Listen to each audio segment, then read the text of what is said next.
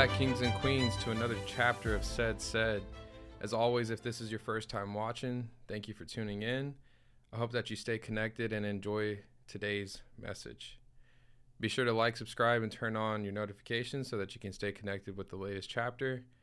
If you're watching this chapter on YouTube, leave any comments, questions, or feedbacks in the comment section below. And if you're watching this on Spotify, please leave your response in the Q&A section and participate in the poll if you received today's message. So, dear Heavenly Father, we come to you and we just thank you, God, for another day to live, another day to breathe. We thank you, God, for your grace. Thank you, Father, for equipping us and giving us what we need to get through the freeze if you're listening to this in Houston. Thank you, Father, for giving us a place of warmth, a place to have electricity, to have food, and to get us through the freeze. And just, Father, for everyone else, God, just thank you for getting us through the last time we talked and since the last week that we spoke. And I just appreciate you showing your favor in our lives and healing us and molding us and making us into who you want to be. So we thank you, Father, and I just ask that the Holy Spirit come in and allow the viewers to feel you through this chapter. So thank you, Father. In Jesus' name we pray. Amen. All right, so jumping right into today's message, I want to ask you a question. What are you wearing? So not in the physical sense, but in the spiritual sense. So every day we make the choice of what we want to wear for that day. Some of us choose to dress ourselves with anger, bitterness, and defeat. That clothing looks like, oh, here we go again, another day at this job with the horrible managers and that one coworker that I can't stand. While others choose to put on new mercy, peace, and joy. That clothing looks like, today is the day the Lord has made. We will be glad and rejoice in it. Thank you, Lord, for my job, for my income. Thank you, Lord, for placing me where I can be your hands and feet. There's no difference in the work environment of the two scenarios I just gave. The only difference is that one is looking to God for their circumstances and the other is not. One is equipped with the full armor of God, and the other is either not equipped or only has half of the armor of God on. You may ask yourself, well, Said, what is a full armor of God? Where can I find it, and why is it important? The scripture I'll be referring to today is Ephesians chapter 6, verses 10 through 18. In this book, Paul is writing to us from a prison cell. Paul tells us in chapter 6, verse 10 through 11, finally, be strong in the Lord and in his mighty power. Put on the full armor of God so that you can take your stand against the schemes of the devil. I love how Paul says to be strong in the Lord, because it is in the Lord we are able to do all things. Paul continues to say that we put on the full armor of God, not half, not one piece, but the full armor of God. You wouldn't get dressed halfway for your day. You wouldn't put on your shoes and forget your shirt. You get dressed every morning from head to toe. Just like you put on your physical clothes, we are told by Paul to put on our full spiritual armor as well. And not just for any reason, but so that you can take your stand against the schemes of the devil. The devil, the enemy, is always on the prowl looking to destroy us, to destroy friendships, to destroy marriages, relationships, anything that he can come in between. This is why it is important to understand the full armor of God, so that we can always be prepared for these attacks. Paul continues on in verse 12 saying that, for our struggle is not against flesh and blood, but against the rulers, against the authorities, against the powers of this dark world, and against the spiritual forces of evil in heavenly realms. Before Paul even begins to explain the full armor of God, he warns us, he informs us, he reminds us, for our struggles are not against flesh and blood. It is not against your coworker, your friend, your spouse, or partner.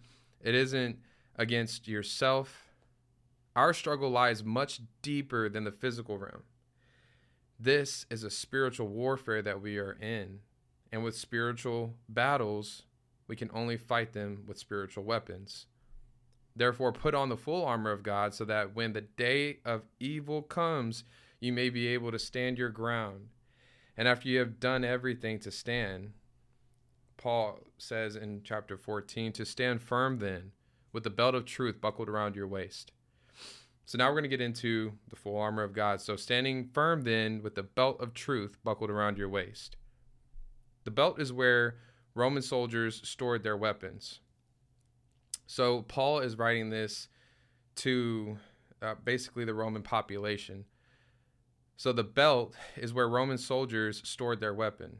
Without a belt, they could not carry any weapon. The belt was perhaps the most important symbol of a Roman soldier. In some ways, it was even more important than armor or weapons, which, unlike the belt, were not used on a daily basis. The Romans' belt was the most essential part of their clothing, so it's no coincidence that Paul mentions the belt first. He knew the severity and importance of relating the belt of truth to the belt of a Roman soldier, because it is God's truth that we need to believe and stand firmly on. Without the belt holding the armor together, the armor falls, similar to how without the belt of truth, your relationship with God falls. So continuing on 14, stand firm then with the belt of truth buckled around your waist, with the breastplate of righteousness in place, and with your feet fitted with the readiness that comes from the gospel of peace. Oftentimes we may want to minister to someone, but then scripture goes out of your mind or we want to tell someone about God or even pray for them, but the moment passes us by and we don't act on the Spirit. When we talk to people who are interested about God, most of the time they don't care or want you to pull out a Bible and explain to them the gospel. This is why we read our Bible, so that when the time comes, the Holy Spirit can speak the word through us and for us, because we already have been reading our word and we are ready to fire away and answer or minister any way that the Holy Spirit wants. For instance, if you want to pray for someone and aren't praying for yourself, your spouse, or for others, then when the time comes or when the Spirit wants you to pray for someone, you can't, because you're not used to it. Same goes for spreading the gospel. If you aren't reading the word, then how can we tell someone about the goodness of God or Jesus Christ?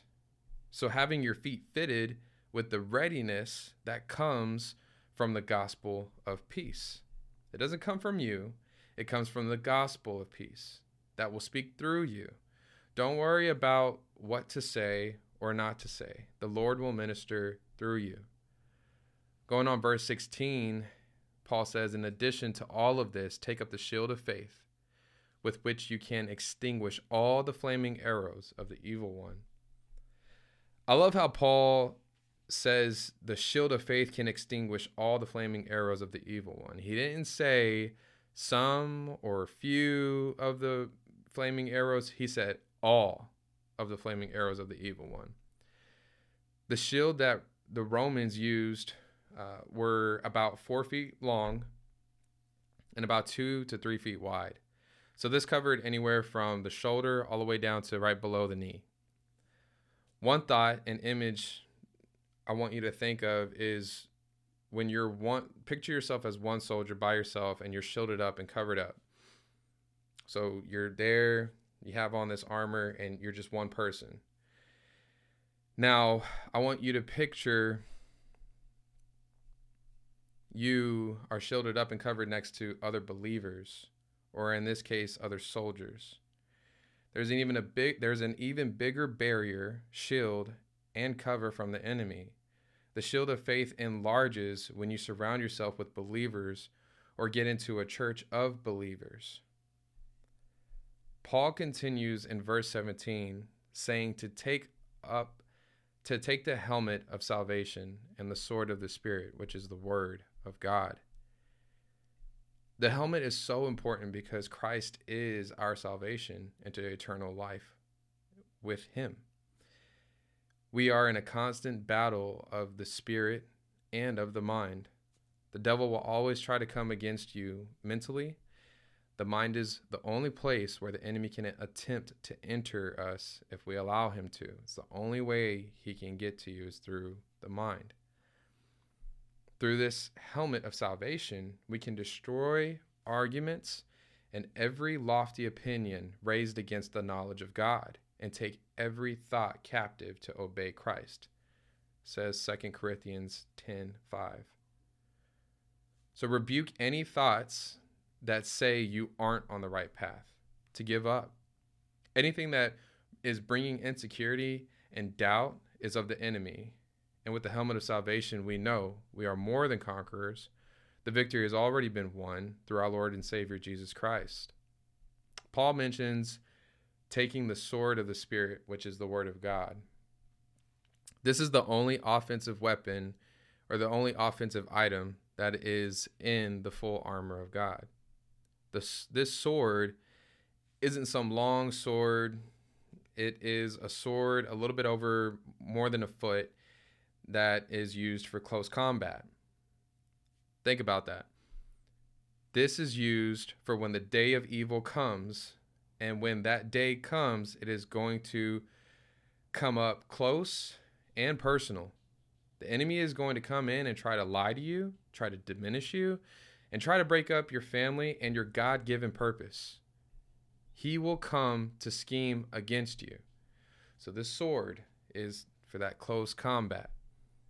So we have the belt of truth, the breastplate of righteousness, the shoes of the gospel of peace, the shield of faith, the helmet of salvation, and the sword of the Spirit. This is the full armor of God. You cannot use one without the other. Hence, the full armor of God. Maybe you're in your walk and things have been coming against you. Well, I encourage you to do an armor check. Are you fully equipped with the full armor of God? Maybe you're new in your walk, or maybe you've been, wondering, how can I further my walk with God? I like to explain the full armor of God as a tailored suit. So have you ever bought a suit, or ladies, have you ever purchased a dress and you go to see a tailor so that they can take measurements and make sure that if it's perfect according to the correct arm length, leg length, neck, everywhere. At first, you buy this dress or suit, right off the rack, and it fits as a standard. It's like a one size fits all. It's just a regular small, medium, large, whatever it is. It's not fit specifically to you, though. Well, that's what the full armor of God is like. At first, it seems like, man, this helmet, it just, it fits funny, or this belt keeps falling off, or like, dang, this shield's pretty heavy.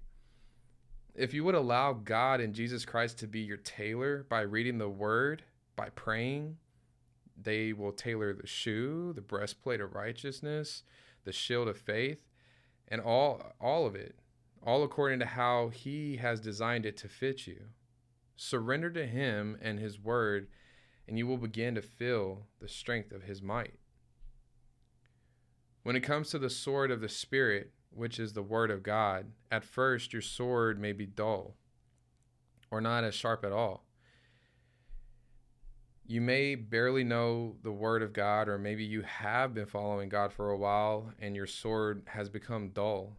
One thing I want to encourage you with is that in order for a sword to get sharper or to be molded into the weapon it needs to become, it must go through an extensive, repeated process of being forged and formed. In the old medieval movies, you can see a blacksmith putting a sword into the furnace and leaving it in there until the dark gray sword turns into a molten hot yellow at its core. The blacksmith will then pull the sword out of the furnace and then beat it down with the hammer repeatedly, forming it into the shape the blacksmith desires.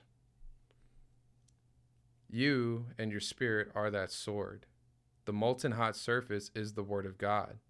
The more you are in the word, the more you will be transformed and renewed of the mind in Jesus Christ. When you are following God and being obedient, there will come challenges. Just know that you are being molded and shaped into who God wants you to become. It just requires some heat, uncomfortability, and faith to take on this new transformation. As you're listening, I keep mentioning the words armor or battle or sword. All of these have to do with battle. And you are in a battle. You are in a spiritual battle every single day.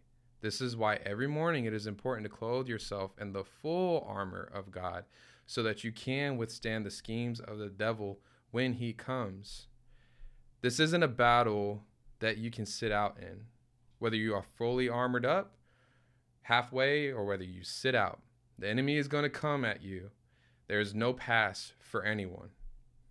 So stand up and equip yourself fully with the full armor of God. And after all of this explaining the full armor of God, Paul says in verse 18 to pray in the Spirit on all occasions with all kinds of prayers and requests.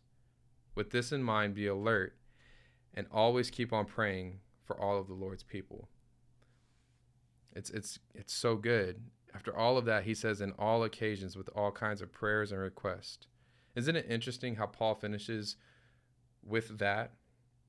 Because he knows there is true power. There's true power in prayer. Pray for yourself and others, no matter what you're going through, in all occasions. Before I close, I want to take us back to the beginning of this chapter whenever I gave the example of the person who woke up clothing themselves in anger, bitterness, and defeat. We have to ask ourselves, are we clothing ourselves with hand-me-downs? Meaning, are we clothing ourselves with generational curses? Are we allowing our past or upbringing to carry over into our daily lives, day after day, year after year? Are we seeing God through the lens of how we were brought up, of what our parents taught us? Or do you have a true relationship with God? Do you have a true relationship with Jesus? Or are you just taking your parents' word for it, your friend's word for it? It takes a person to finally change in the Lord to break these generational curses, to take off the hand-me-downs, to remove our own thoughts, and to put on God's thoughts, to put on the full armor of God. Whether you know it or not, you're in a fight. Maybe you have been looking for some help, or maybe you feel alone. Friend, can I encourage you to take refuge in Christ? He will equip you and protect you from the schemes of the enemy. You are being attacked, but there is a way to take a stand and to fight back. If that person is you, and you're ready to accept Jesus Christ as your Lord and Savior, I will lead you in a prayer. I'm not asking you to join a religion. Religion is dead, but Jesus Christ is alive and well and is ready to change you. Would you repeat this prayer after me? Say, Lord Jesus, I've come to the end of me, and I surrender to you. I repent of my sins. Come into my heart. Make me and mold me into who you want me to be. In Jesus' name, amen. And if you said that prayer, you've been saved, and Jesus Christ is going to start changing your life immediately. And, take on that full armor of God. And at first, like I said, it's going to be a little loose. It's going to be a little loose fitted, but you're strapped up. You're ready for battle. You got it on. Now it's just tailoring, getting that suit fitted to you. And through the Word of God and through Jesus Christ and through prayer and requests, you will get there. And we'll just go ahead and close up. So thank you, Father. Thank you, dear Heavenly Father, for this show, for this message. God, I just know it lands on good soil and it lands on good ground, and that it's watering, if not planting and watering those seeds to glorify you. And I thank you, God, for equipping us, fully equipping us with your word and the full armor of God. Thank you for protecting us from the enemy. And I ask that anyone who is listening, that they are fully protected from the enemy with a hedge of protection around them, their minds, their families, their children, their home, their spiritual home, everything, Father. So we thank you, God, for being our protector. We thank you for your Son, Jesus Christ, for dying on the cross for our sins. And in Jesus' name we pray. Amen. So thank y'all so much for watching. If you received today's message, please let me know. And just until next time, love yourself so that you can go love someone else. God bless you.